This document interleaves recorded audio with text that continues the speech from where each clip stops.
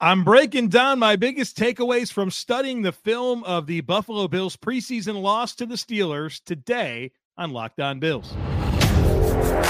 You are Locked On Bills, your daily Buffalo Bills podcast. Part of the Locked On Podcast Network, your team every day.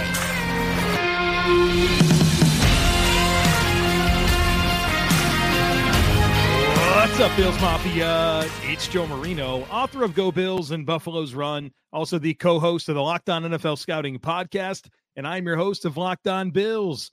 Want to thank you for making Locked On Bills your first listen every day, and a big welcome and shout out to our everydayers. You know who you are. Those of you who never miss a single episode, I appreciate you all being here very, very much. I'd also like to invite you to subscribe or follow for free on YouTube or wherever you listen to podcasts. We're part of the Locked On Podcast Network, your team every day. Today's episode is brought to you by Game Time. Download the Game Time app, create an account, and use our promo code LOCKEDONNFL for $20 off your first purchase. You get last-minute tickets, the lowest price guaranteed. All right, folks, we did this last week after the Bills' preseason win over the Colts, and we're going to do it again this week for the preseason loss to the Steelers. I have studied the game film. I watched the All-22, and I have plenty to discuss regarding my observations. And so I want to hit the hot button stuff. I want to talk about the pass protection. I know that that's a big storyline coming out of this game, was the pressure that Josh Allen was under. You know, who was at fault? Well, I'm going to tell you all about that. Then I'm going to get into the offensive rookies, right? There's several of those: Justin Shorter, Dalton Kincaid, Osiris Torrance, Nick Broker. Want to discuss that, some other offensive standouts, and then shift our attention to the defense, where we're going to discuss the linebackers, the cornerbacks, the pass rush, all kinds of stuff today. I always love doing the immediate reaction to a game, right? You watch the game, you share your thoughts right away, and that's awesome. But after studying the tape, you really get clarity on what was going on, what went right, what went wrong. And so I can speak today with a lot of confidence in what I'm telling you because I've studied this game film. And I do want to start with pass protection, and I want to focus in on the pass protection with Josh Allen, because there are a lot of Bills fans right now that are just in shambles over the way that the Bills pass protection performed against Pittsburgh. And so I went through, I watched every single one of those, well, of the entire game, but I want to focus in on this segment on the Josh Allen dropbacks. And I have notes to share with you so we can find trends and really find out what the root cause of any pass protection issues were against the Pittsburgh Steelers. So let's do it. Let's talk about each of these plays and where there was pressure and what went wrong, and in some situations, what went right. So the first passing attempt, and if you watch the game, this is in chronological order of the passing attempts. I'll highlight the issues. So number one, first passing attempt was a clean pocket for Josh Allen, an easy completion over the middle to Dalton Kincaid. And Dalton Kincaid ran a great route, created easy separation. Everything was clean.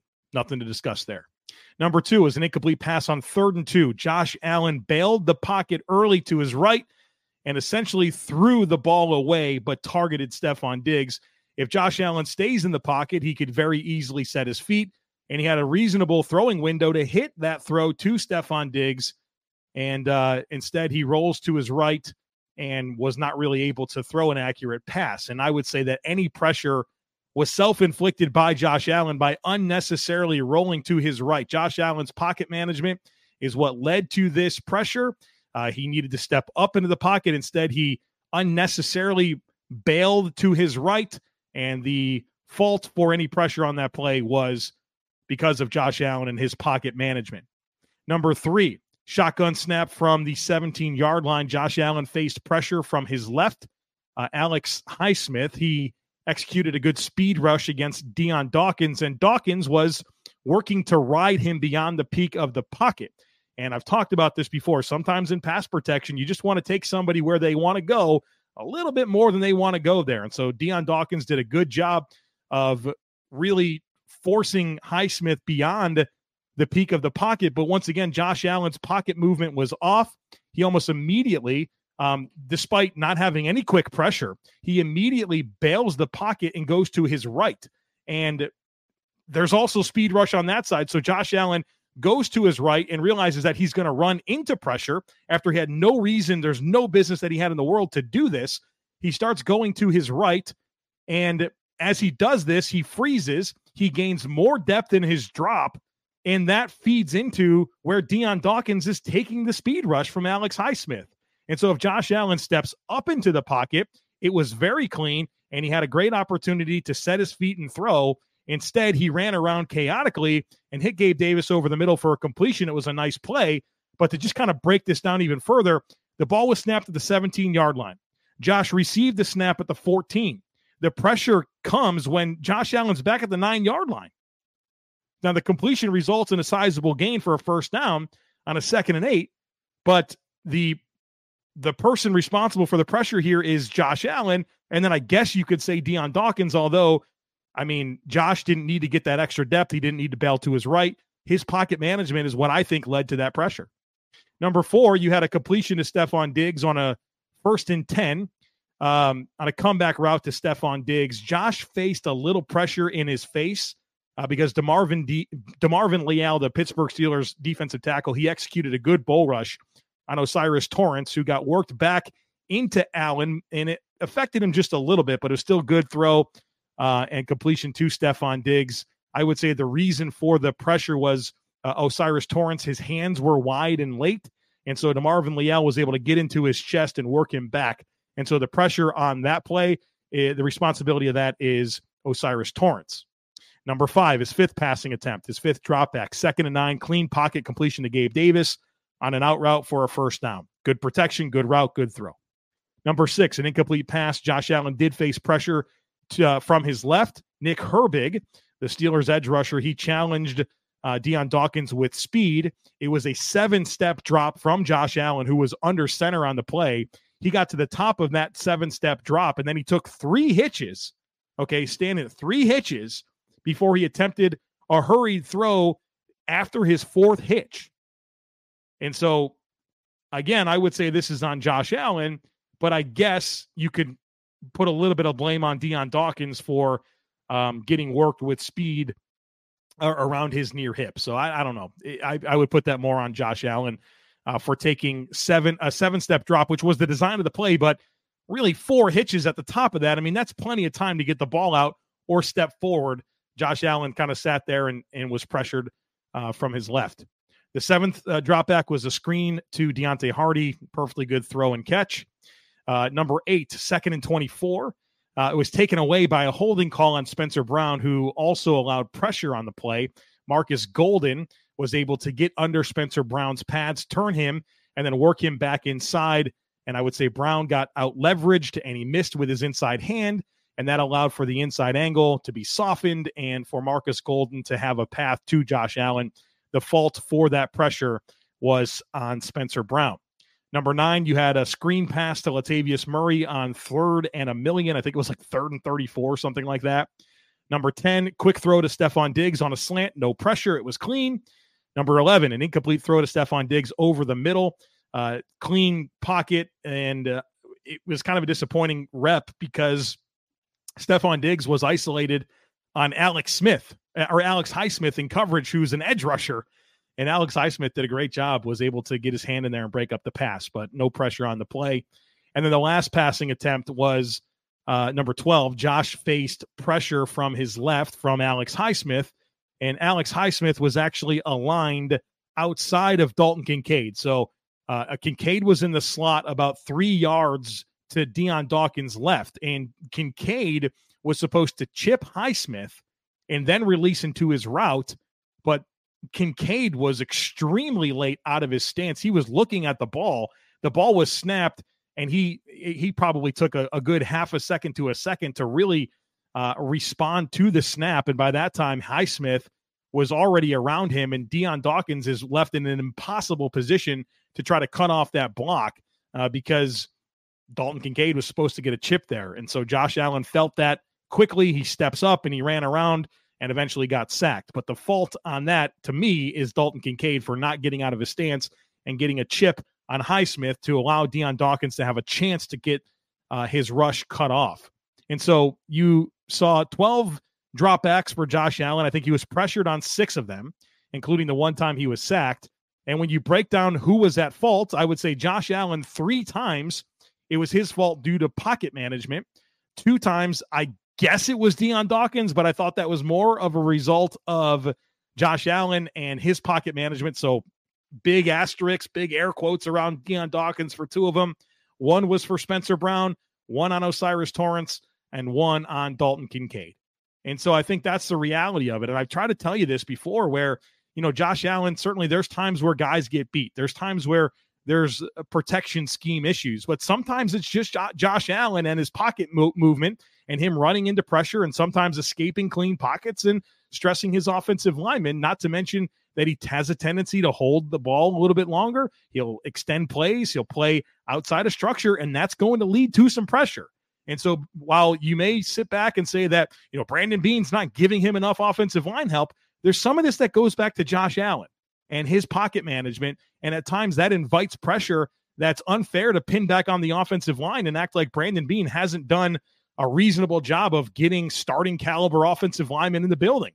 And so that's the beauty of checking the tape is you get clarity. You watch the game live and you think Josh Allen's running for his life and he's not getting enough help from his offensive line. And then you watch the tape and you realize, you know what? Some of this is Josh's fault. And I think that's really important for us to have the full picture. And I would say collectively, the pass protection when Matt Barkley and Kyle Allen were in was outstanding. They dropped back 28 times, and there was 4 pressures total.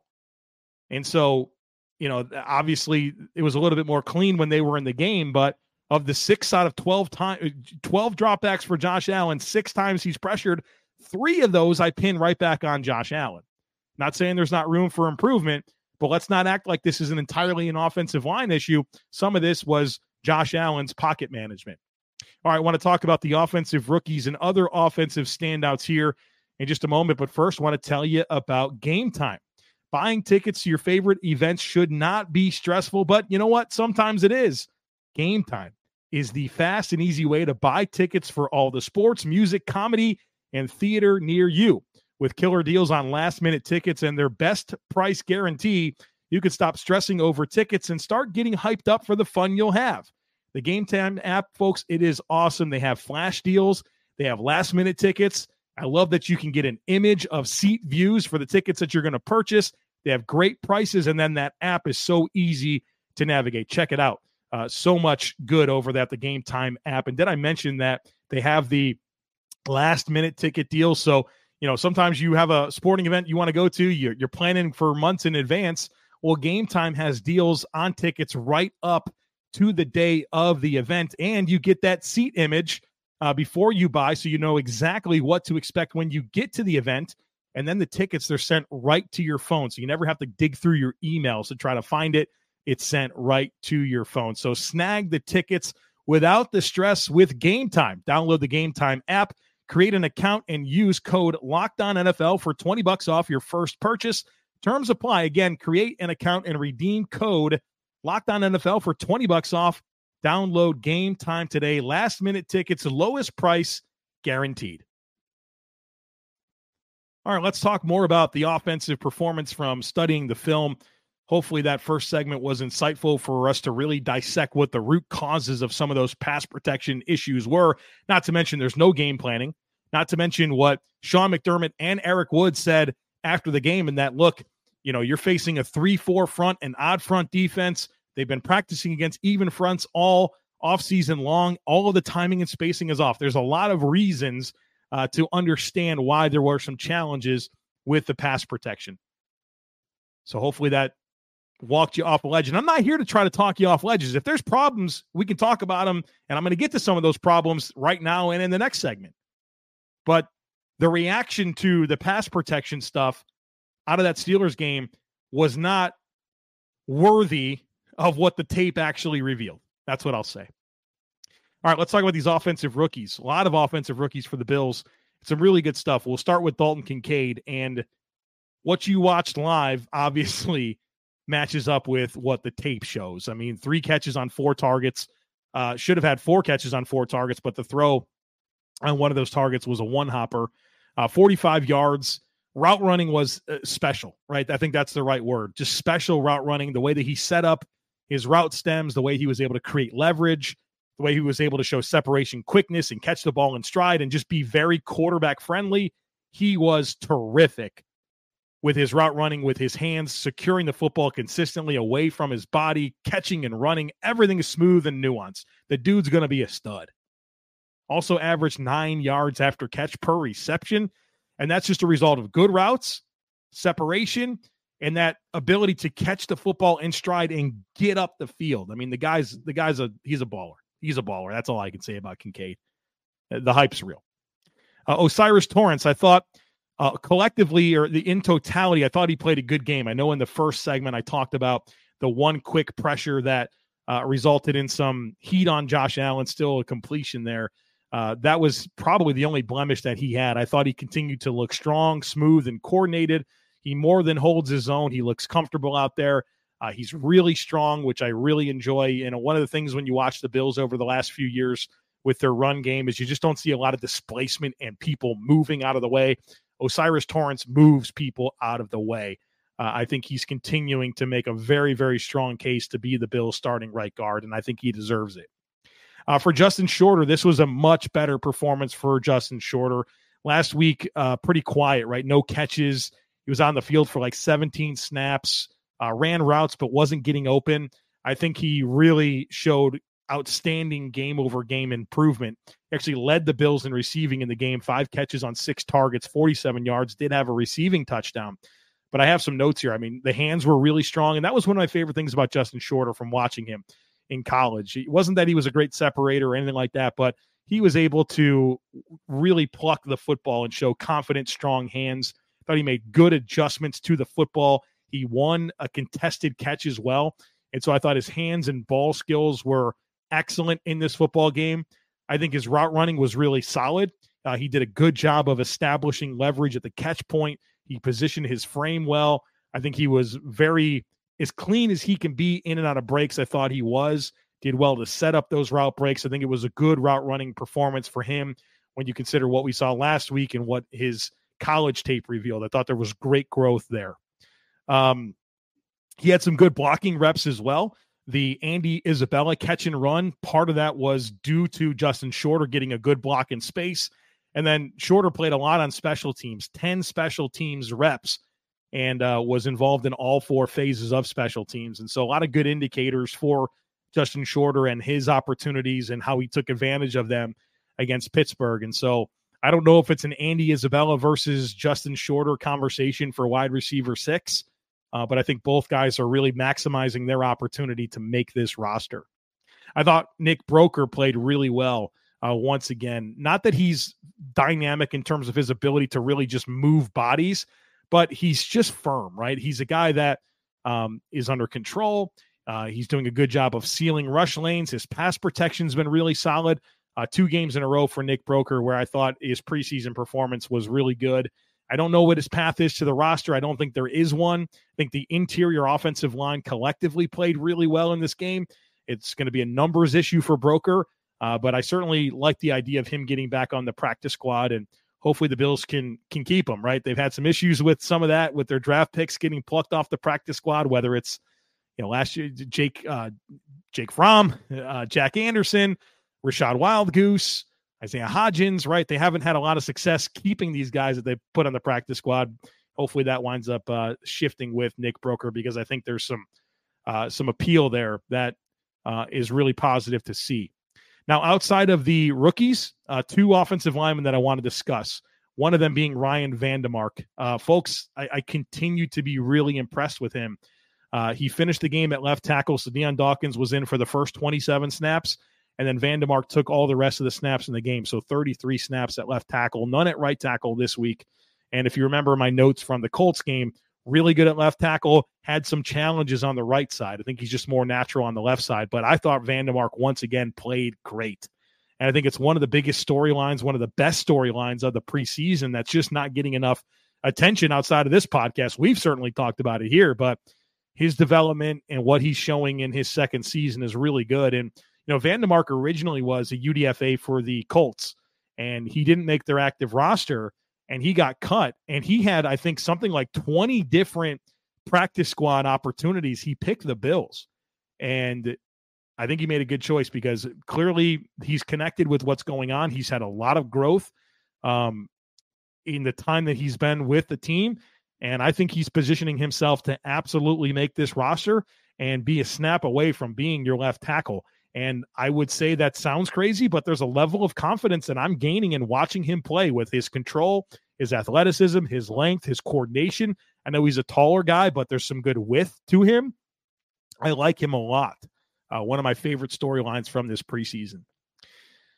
Let's talk about Spencer Brown as well. And you guys know that I've been a bit of a defender for Spencer Brown, mostly because I want to see him really get this opportunity. And I'm aware of his story and the physical upside that he has. I'm also very aware of how inconsistent he's been on the field, right? There's a lot of me leaning into development happening for Spencer Brown and him finally having a normal offseason to get ready for a season to be able to go in there and execute. But I'll say this, in watching his 19 pass block snaps, I charged him with one pressure. We talked about that. It was, he actually held on the play, but even Marcus Golden was able to cross his face. He missed with that inside punch with soft angle. He was able to get to Josh.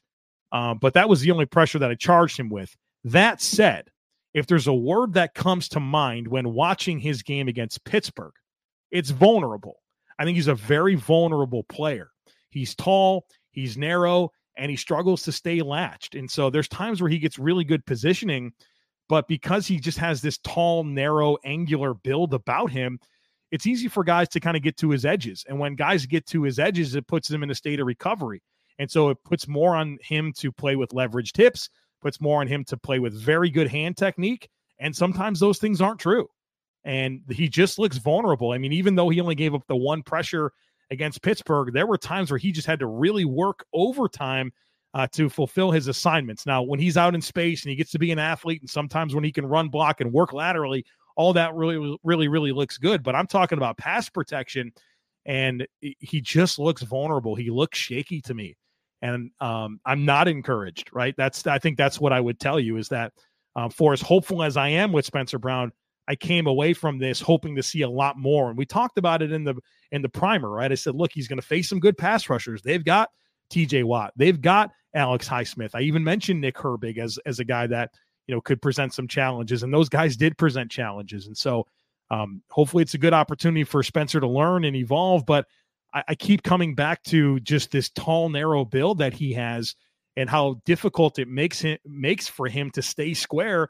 And when guys get to his edges, for him to be able to find what's necessary in terms of leverage, in terms of firm hands to really recover when guys get to his edges. So I am concerned. I think it's fair to say that, and vulnerable, I think, is just the right word to bring up and to invoke when considering what he's looking like right now.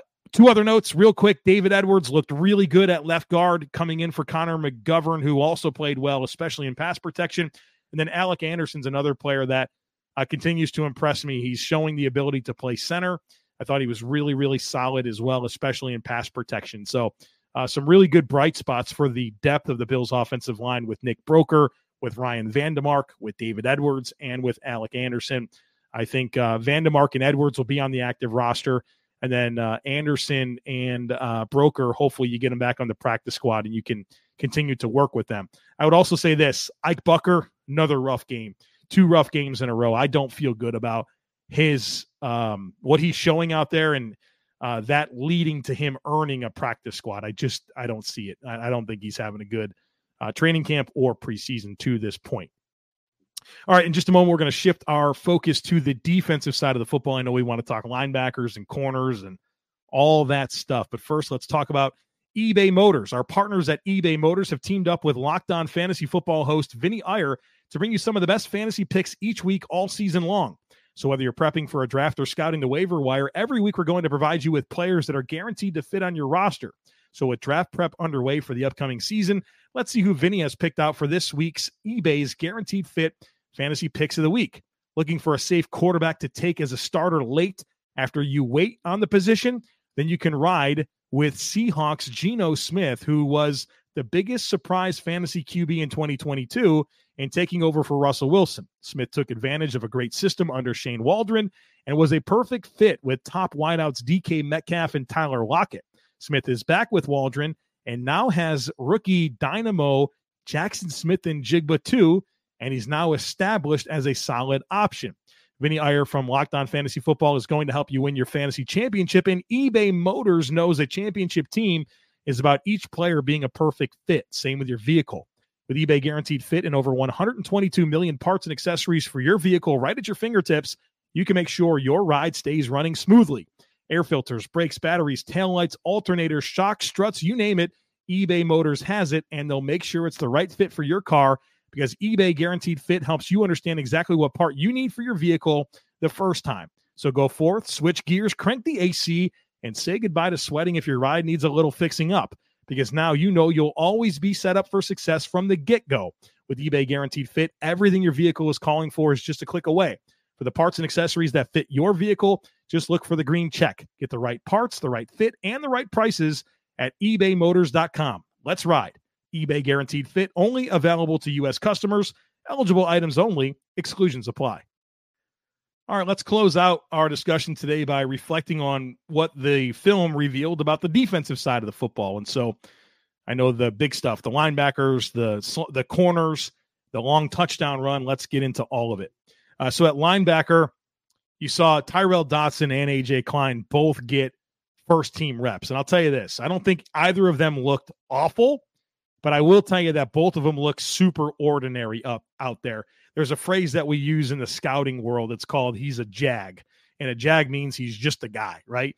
Just a guy out there, not doing anything impactful, not necessarily hurting you too much, but they just look super ordinary. And that's not what you want to hear for guys that are competing to be a starting linebacker for a team that might have a chance to go win the Super Bowl this year. And so for Tyrell Dotson, I thought he had some miscalculations with angles, and his overall impact was minimal. For A.J. Klein, what I can tell you about A.J. Klein is that he's where he's supposed to be, and I can appreciate that about him.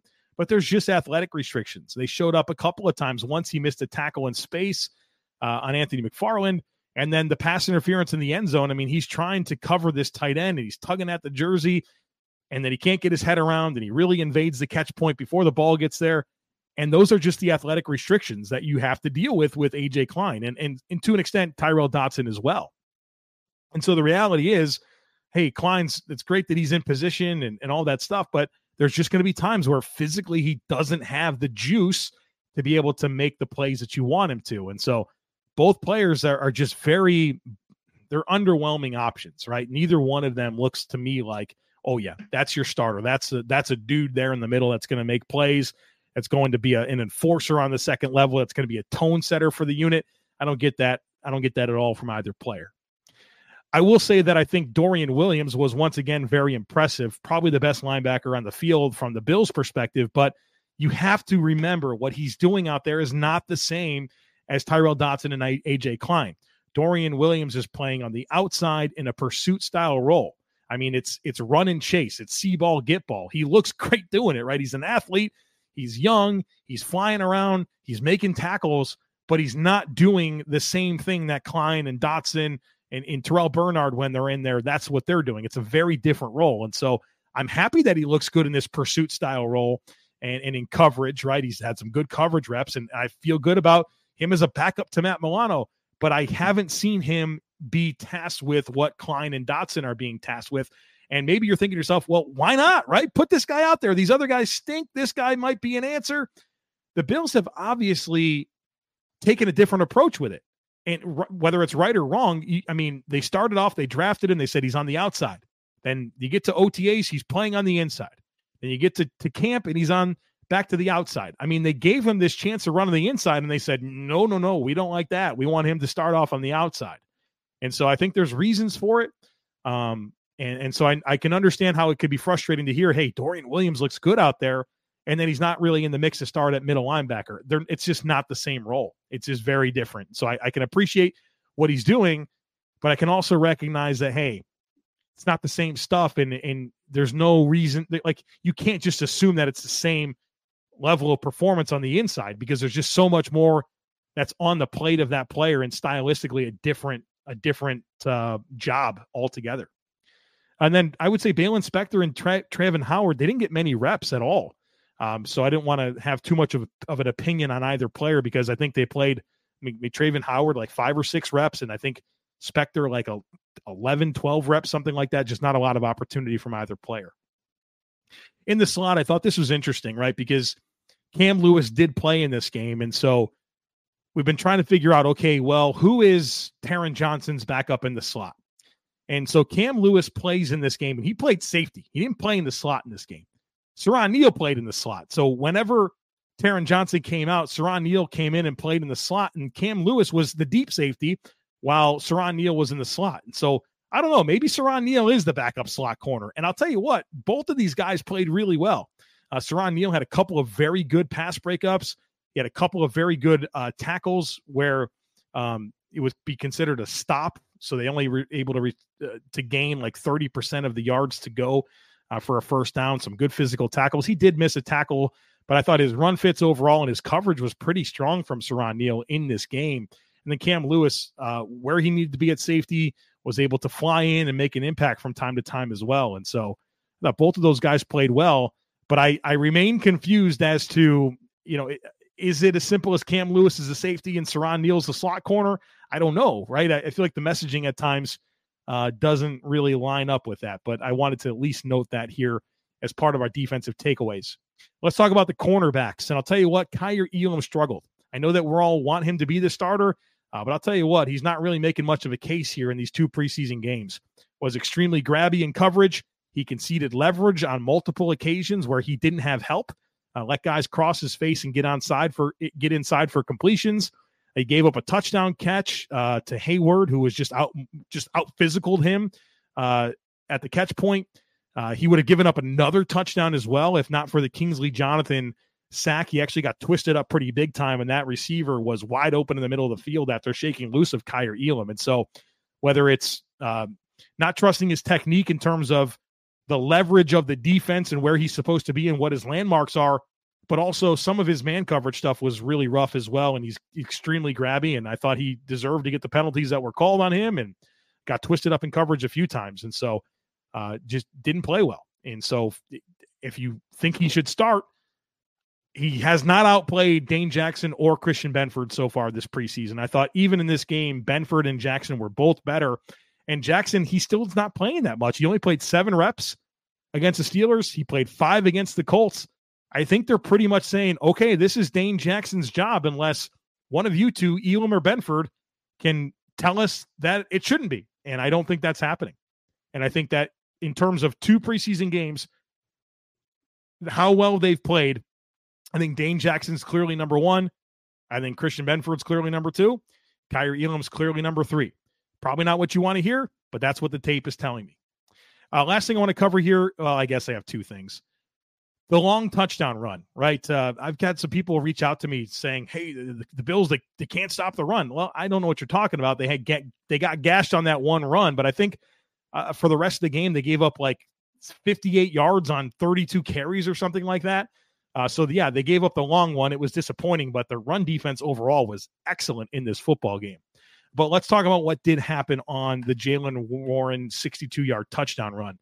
This starts off with Poona Ford. Poona Ford, he got reached block, and it's disappointing because he was by alignment, he shouldn't have gotten reach blocked, but he did.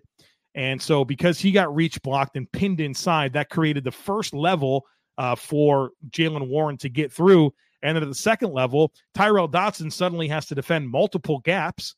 And unfortunately, he takes on the block from Siamalu with what turns out to be the wrong shoulder. And it's a very easy lane for Jaylen Warren to take advantage of.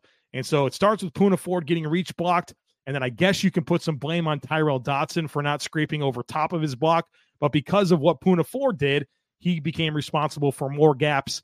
And you just had some bad fundamentals there from Poona Ford and then to Tyrel Dotson. So that's how the Bills got gashed on that long run. And then the last thing, and I probably should have said this much sooner because I think this is my biggest concern coming out of the game, was the pass rush just was not good enough.